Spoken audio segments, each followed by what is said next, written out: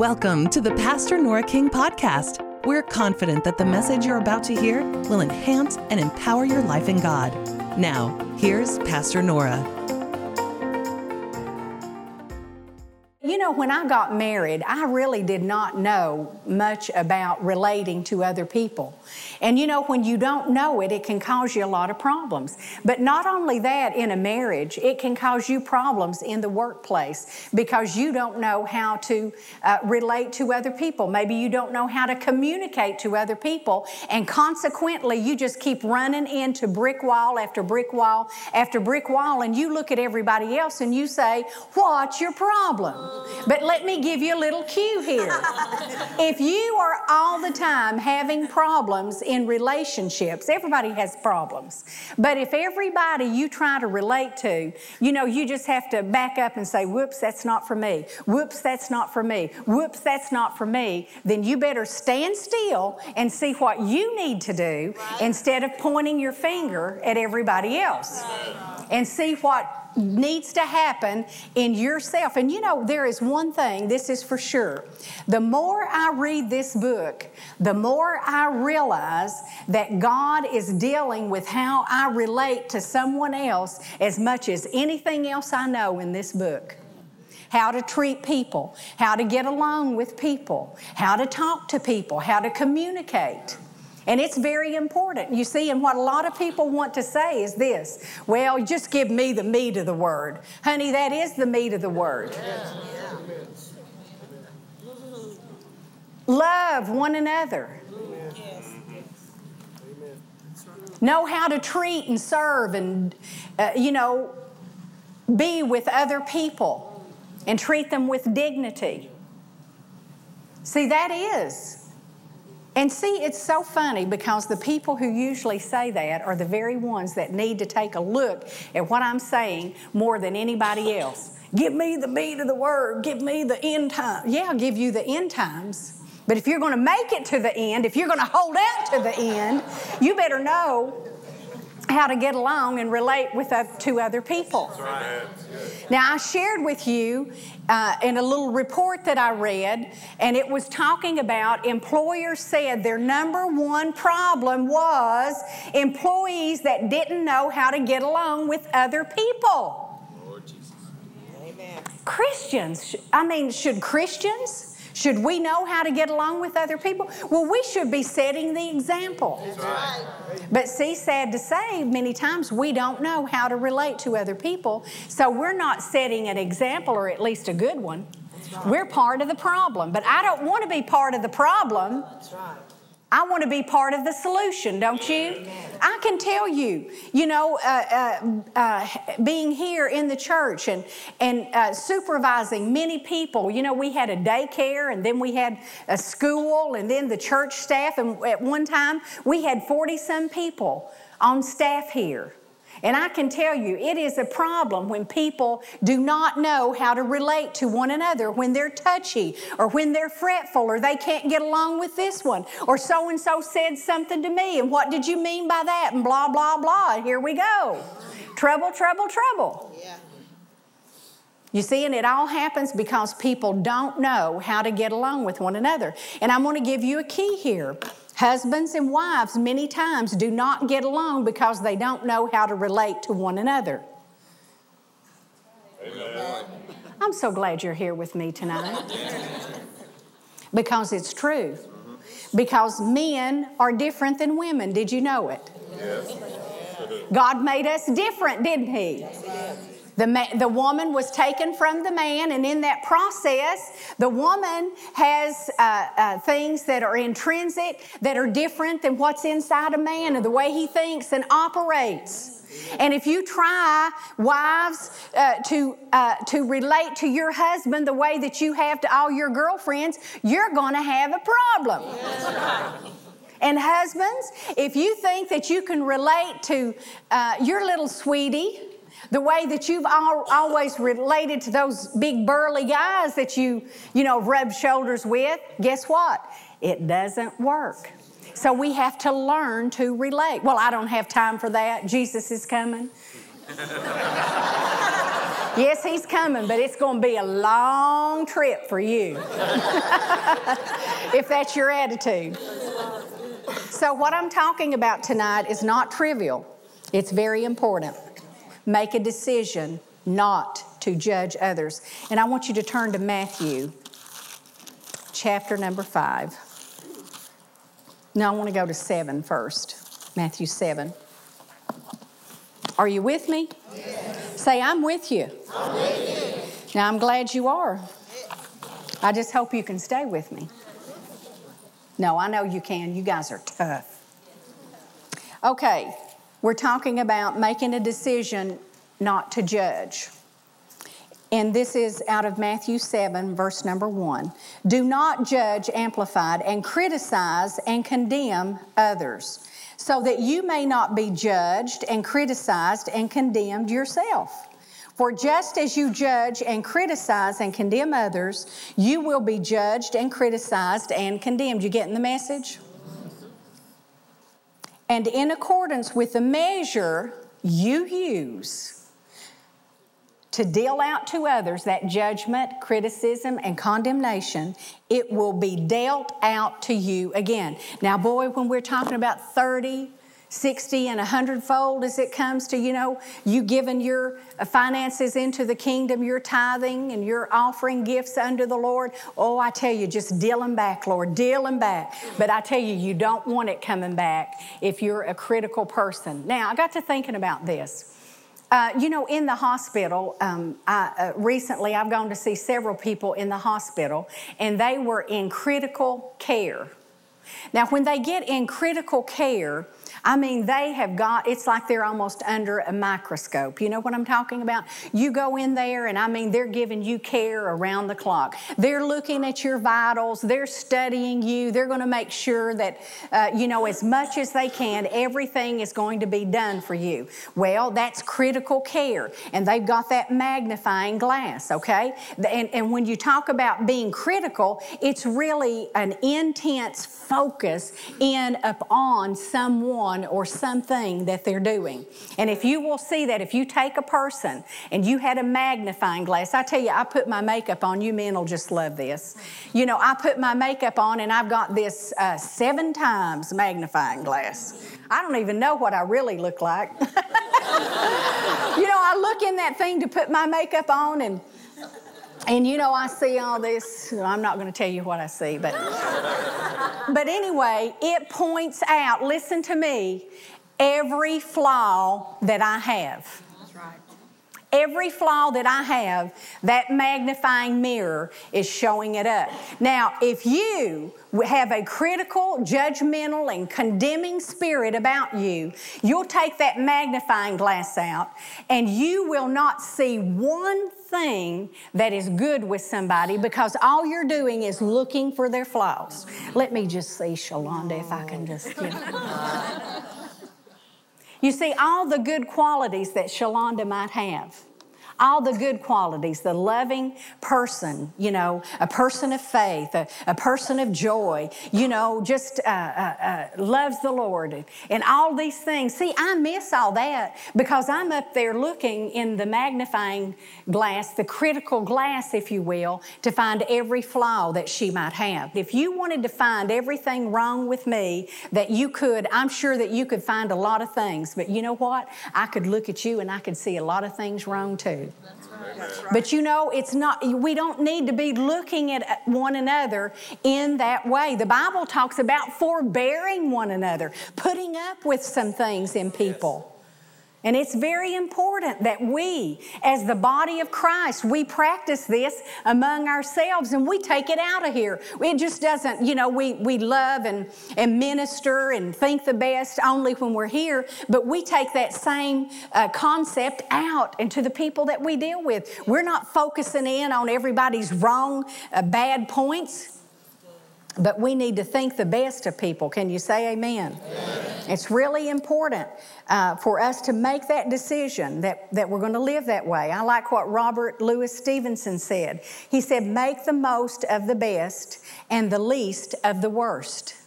Make the most of the best and the least of the worst. What does that mean? Play up the good points. in a person, in a church, on the job, your employer, the workplace. You say, well, am I supposed to bury my head like an ostrich? No. You may know things, but you need to pray about those things. You don't need to be out talking about them and running people down. That's right. Because I'm going to tell you right now, that's what happens to destroy churches all the time. And you guys know that this is true. You know, you have fried pastor for lunch. And then wonder why you're not receiving what, you know, and everybody around you is being blessed, they're growing, and you're not, and you wonder why. It's because you've got the critical, condemning, judgmental magnifying glass out, possibly. Could be. That's right. Well, bless God, I just don't like those women preachers. Come on. It's the way it is, folks. Sometimes life is tough, isn't it?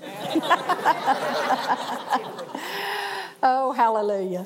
I kind of like women preachers, don't you, Pastor Ginger? Yeah, I do. Now, I know that's none of you in here, though. You don't feel that way. I know that couldn't be you. Okay. So we read here that he tells us with how we deal out judgmentalism, criticalness to others, and in other situations, that's the same measure that it's coming back. And I tell you what I had to do one day.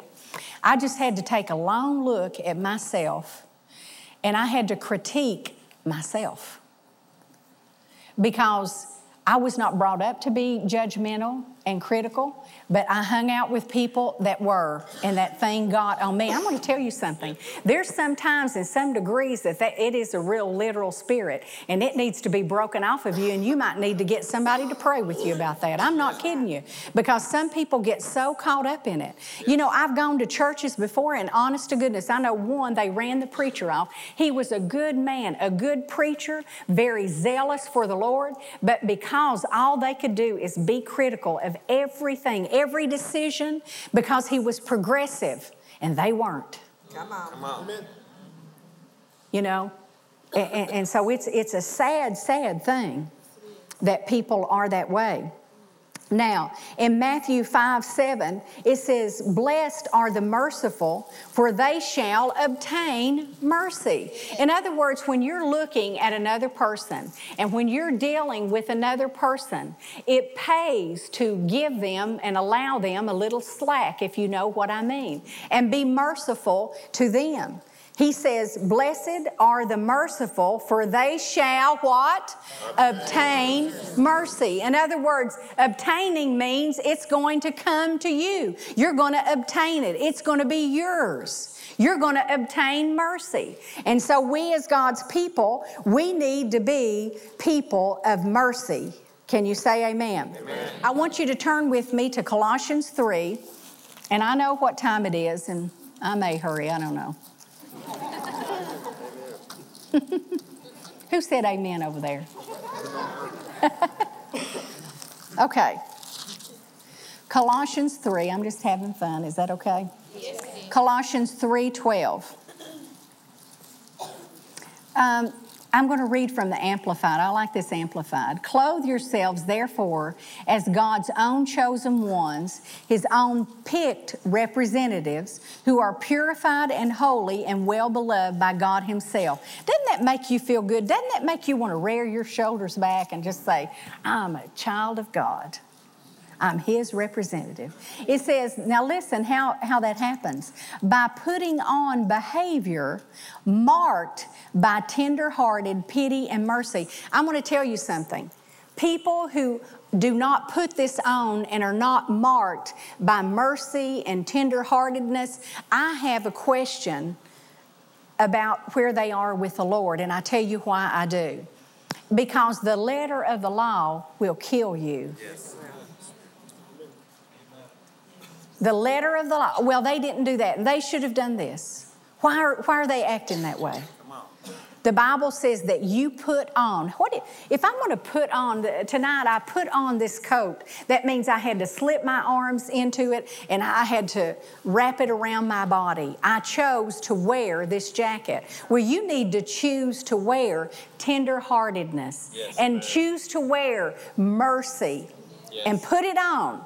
And that way, when you're wearing it, you know how to treat other people. And it's just like I said, the letter of the law will kill, but what does the Bible say? The Spirit gives life. And the Holy Spirit is in you treating other people the way that you need to. And see, I want to say this. Many times when we teach like this, we're always thinking about someone that is outside our family. I don't want you to think that way. I want you to think about those that are closest around you, and then obviously the workplace, church, and all that, but don't leave your family out. If you want your family to know that you've had an encounter with the Holy Spirit, then you begin to do what I'm saying here. And they're going to take notice that there is something different about you. You can preach the letter of the law until you turn blue in the face and they get tired of hearing you, and it's not going to do any good.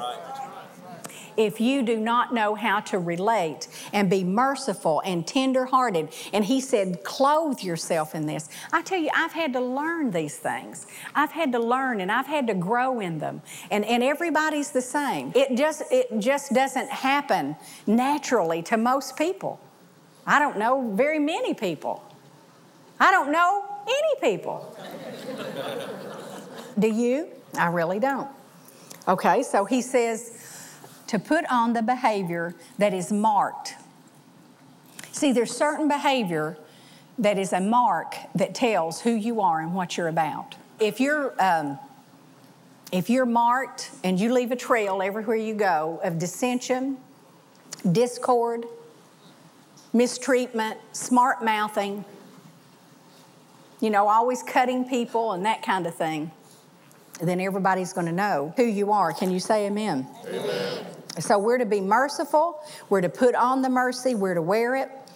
And we need to understand that we don't need to be the accuser of the brethren. There's somebody who already does that. Do you know who that is? That's right. So we don't need to have critical spirits. Now, when you talk about critical, let me tell you really what that means. And we're talking about, not judging everybody. Being critical means that you are exhibiting the spirit of one who looks for and points out the faults and defects of others. Well, did you see what they did? Instead of, what does the Bible say? Love will cover. Yes. Love will cover. Yes. You remember Noah's sons? One went in, and what did he do? He went back out telling everybody he was drunk, and he's in the tent. He doesn't have clothes on, and what did the others do? They went in backwards, and what did they do? Covered.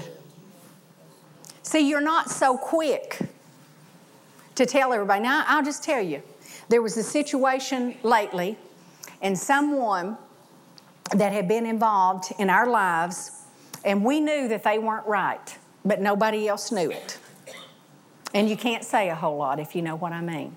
But then things came about, and it was proven just what we knew to be true. Well, you know what? The first thing I wanted to do, everybody, just let me tell you what they did. I wanted to tell you all these years, and I've not been able to. But you know what? The Spirit got on my case and said, love covers. And you don't rejoice when somebody's had a calamity in their life. Amen. I don't have to point out their defects and faults because it's evident and other people can see it. And, and we don't need to rejoice for our pound of flesh. Leave that in God's hands. Amen. Leave it in His hands. But when you're critical, it means that you're exhibiting, listen to this, the spirit of one. It's a spirit, okay? Of one who looks for magnifying glass. And once they find it, look here, I found a wart. I found lines. I knew they couldn't be that age. See, I'm talking naturally, but it's spiritually speaking I'm talking about. It also means belittling when you're critical. It means demeaning. It means to condemn. And listen to this. It means to cut up. To cut up. I don't know about you all, and I know some of you men cook, and some of you women cook, some of you. Now, I'm being mean. because we're trying to get you ladies to know how to cook, aren't we, Joe? We're doing everything we can. But anyway, if I'm going to make, I love to make homemade soup. That's one of my, just all kinds, I've got all kinds of soup recipes. And so I like to try new things. And even if I don't have a recipe, I'll make up my own. And so, I get my ingredients out. One of the things I love to put in there is onions, because onions give a lot of flavor. And what do? You get that onion out there and it's whole. And then you just begin to chop and you chop and you chop and you chop until you get the little pieces or the medium pieces, whatever you want to go in your soup or stew. And you cut that thing. Well, see, that's what we do through criticism and judgmentalism and condemnation when it comes to other people. We just put them on our chopping block and we just begin to cut up people. That's not God.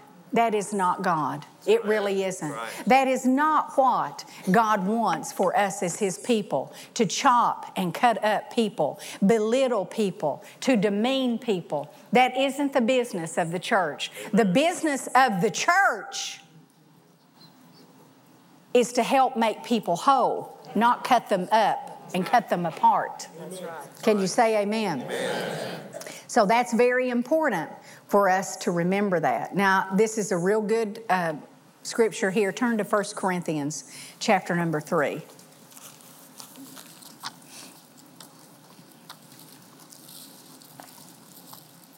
First Corinthians chapter number 3, and I'm going to read from verse number 1 in the Amplified through verse number 3. However, brethren, I could not talk to you as unto spiritual men, but as to non-spiritual men of the flesh, in whom the carnal nature predominates. As to mere infants in the new life in Christ, unable to talk yet. Now, I think that's very interesting.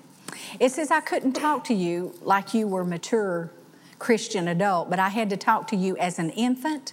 And he said that you are allowing the carnal nature to predominate you. People who are critical, people who are judgmental and walk in that level, they are infants. And they are letting the flesh dominate. Oh, not me, I'm spiritual. You don't know. I'm deacon so-and-so, and I'm reverend this, and I'm the leader of this ministry. I don't care who you are. If you are walking and allowing the flesh to dominate your life and being judgmental, critical, and condemning and finding everybody's faults and never able to look at people and see, even though it may be apparent to everyone else, look beyond that. Have mercy on people. Look beyond faults and see that here is a human being that Jesus died for, that does have good points about their life. You just maybe have to look a little deeper. Some people, you have to go deeper and deeper, but they're still there. Yep. Amen.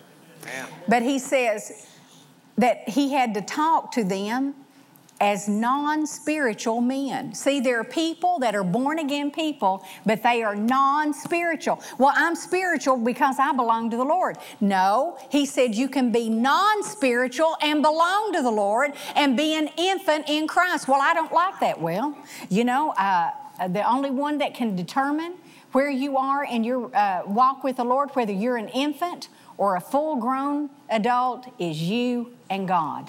And it's not God's fault if it's not happening. It's you, and it falls on my shoulders and your shoulders to develop and grow in the Lord. Can you say amen? Amen. But I like how it says that. He said, you are unable to talk yet. Now, isn't that just the way that it is? We just don't know how to talk. We're criticizing and condemning and belittling and demeaning through our vocabulary other people. And he said, you do not know how to talk. Well, I can talk. I can say all kinds of things. Yeah, that's the trouble. You can say all kinds of things that are not right. Amen. And it's not allowing growth, spiritual growth in your life. Amen? Amen. Okay, so he said, I have fed you with milk, not solid food, for you are not yet strong enough to be ready for it. But even yet you are not strong enough to be ready for it. For you are still, listen, unspiritual, having the nature of the flesh, under the control of ordinary impulses. under the control of ordinary impulses. Why? Because just like I told you a minute ago, I wanted to tell everybody, listen, I want to tell you about so-and-so. I've got some juicy news. Yeah, that's the impulses of my flesh, honey. And you're no different from me. What, you have to crucify your flesh. Yes. Well, I just have this impulse. I just want to say it. I just want to do. Yes, we all do. But we don't allow it to dominate us. Let your spirit man rise up and dominate you. Amen. Don't allow your flesh to dictate to you. Well, I just felt like saying it, so I did. I felt like acting that way, so I did. Well, you're just unspiritual. That's right. Oh, my goodness. That's true. That's right. I just report. That's right. I'm reporter king. Okay. For you are still unspiritual, having the nature of the flesh. See, the flesh has a nature, and it's ugly and nasty. Yes, it is. And he says, the nature of the flesh under the control of ordinary impulses, for as long as there are envying and jealous and wrangling and factions among you,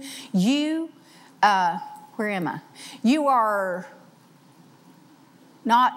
yet unspiritual and of the flesh, behaving yourselves after a human standard and like mere unchanged men. Now, he didn't say you were mere unchanged men. He said you're acting like mere unchanged men. But how many of you know when Jesus comes into our heart, we are changed. We are not the same. We are made different. Can you say amen? Amen. There's so many things that I want to say to you tonight, and I know I'm out of time, and I really do not have time to get in it, but I just want to encourage you to decide and make a decision. If you've been a critical, judgmental person in any realm of your life, that you make a decision that you are not going to live like an unchanged person. You're not going to be living by the dictates of your flesh, being dominated by your flesh, but you are going to be dominated by your spirit. Because if you will allow it to, it will get stronger and stronger and stronger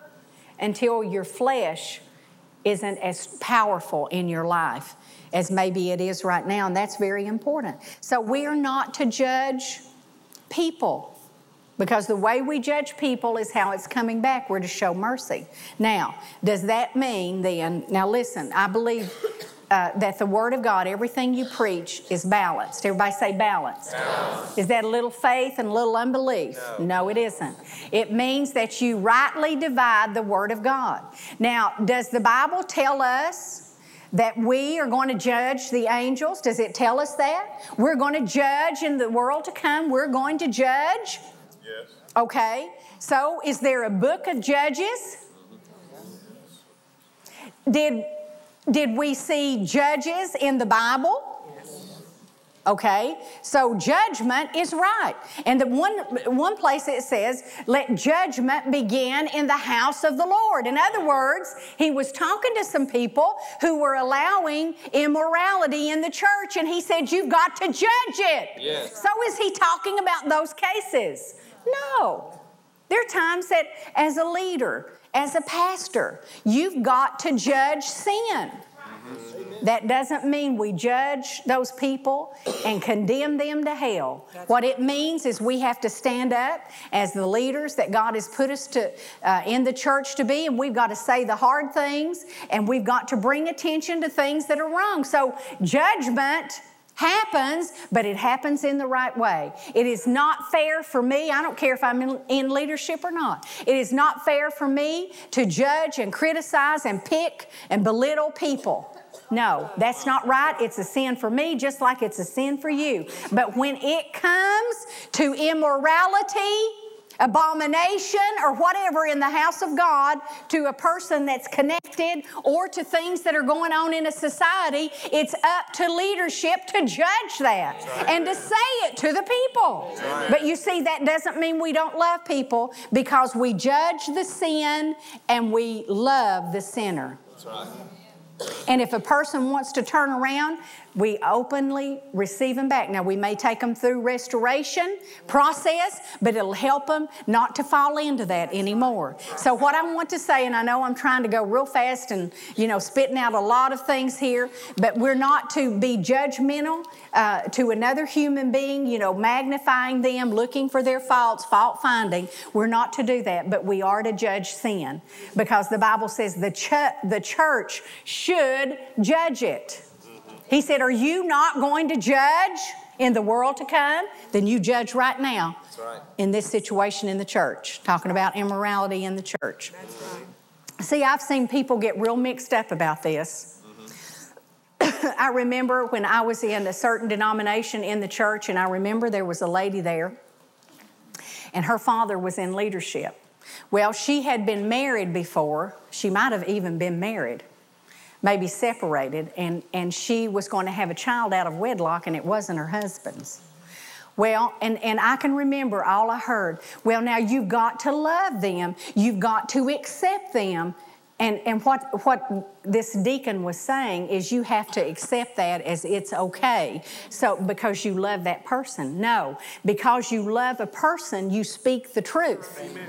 You speak the truth in love. That's what real love is. And it'll help them get off the wrong track and get on the right. Well, you say, well, that happened to me. Well, I'm not here to condemn you. If it's under the blood, far be it from me. But I'm just telling you, when things happen in the church, it is up to the church, the leadership, to step up and say. Yes.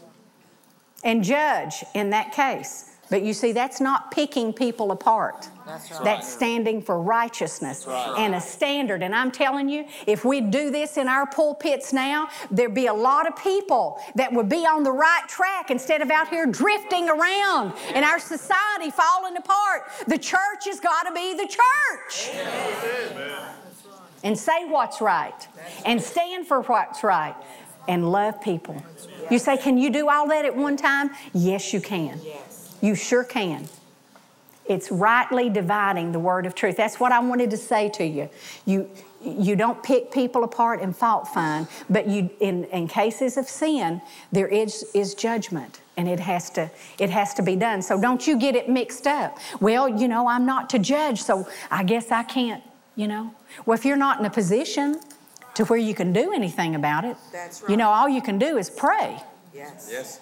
But if God opens up an avenue, then you have the boldness to speak the truth to that person, not in a way that's going to harm them and hurt them and wound them.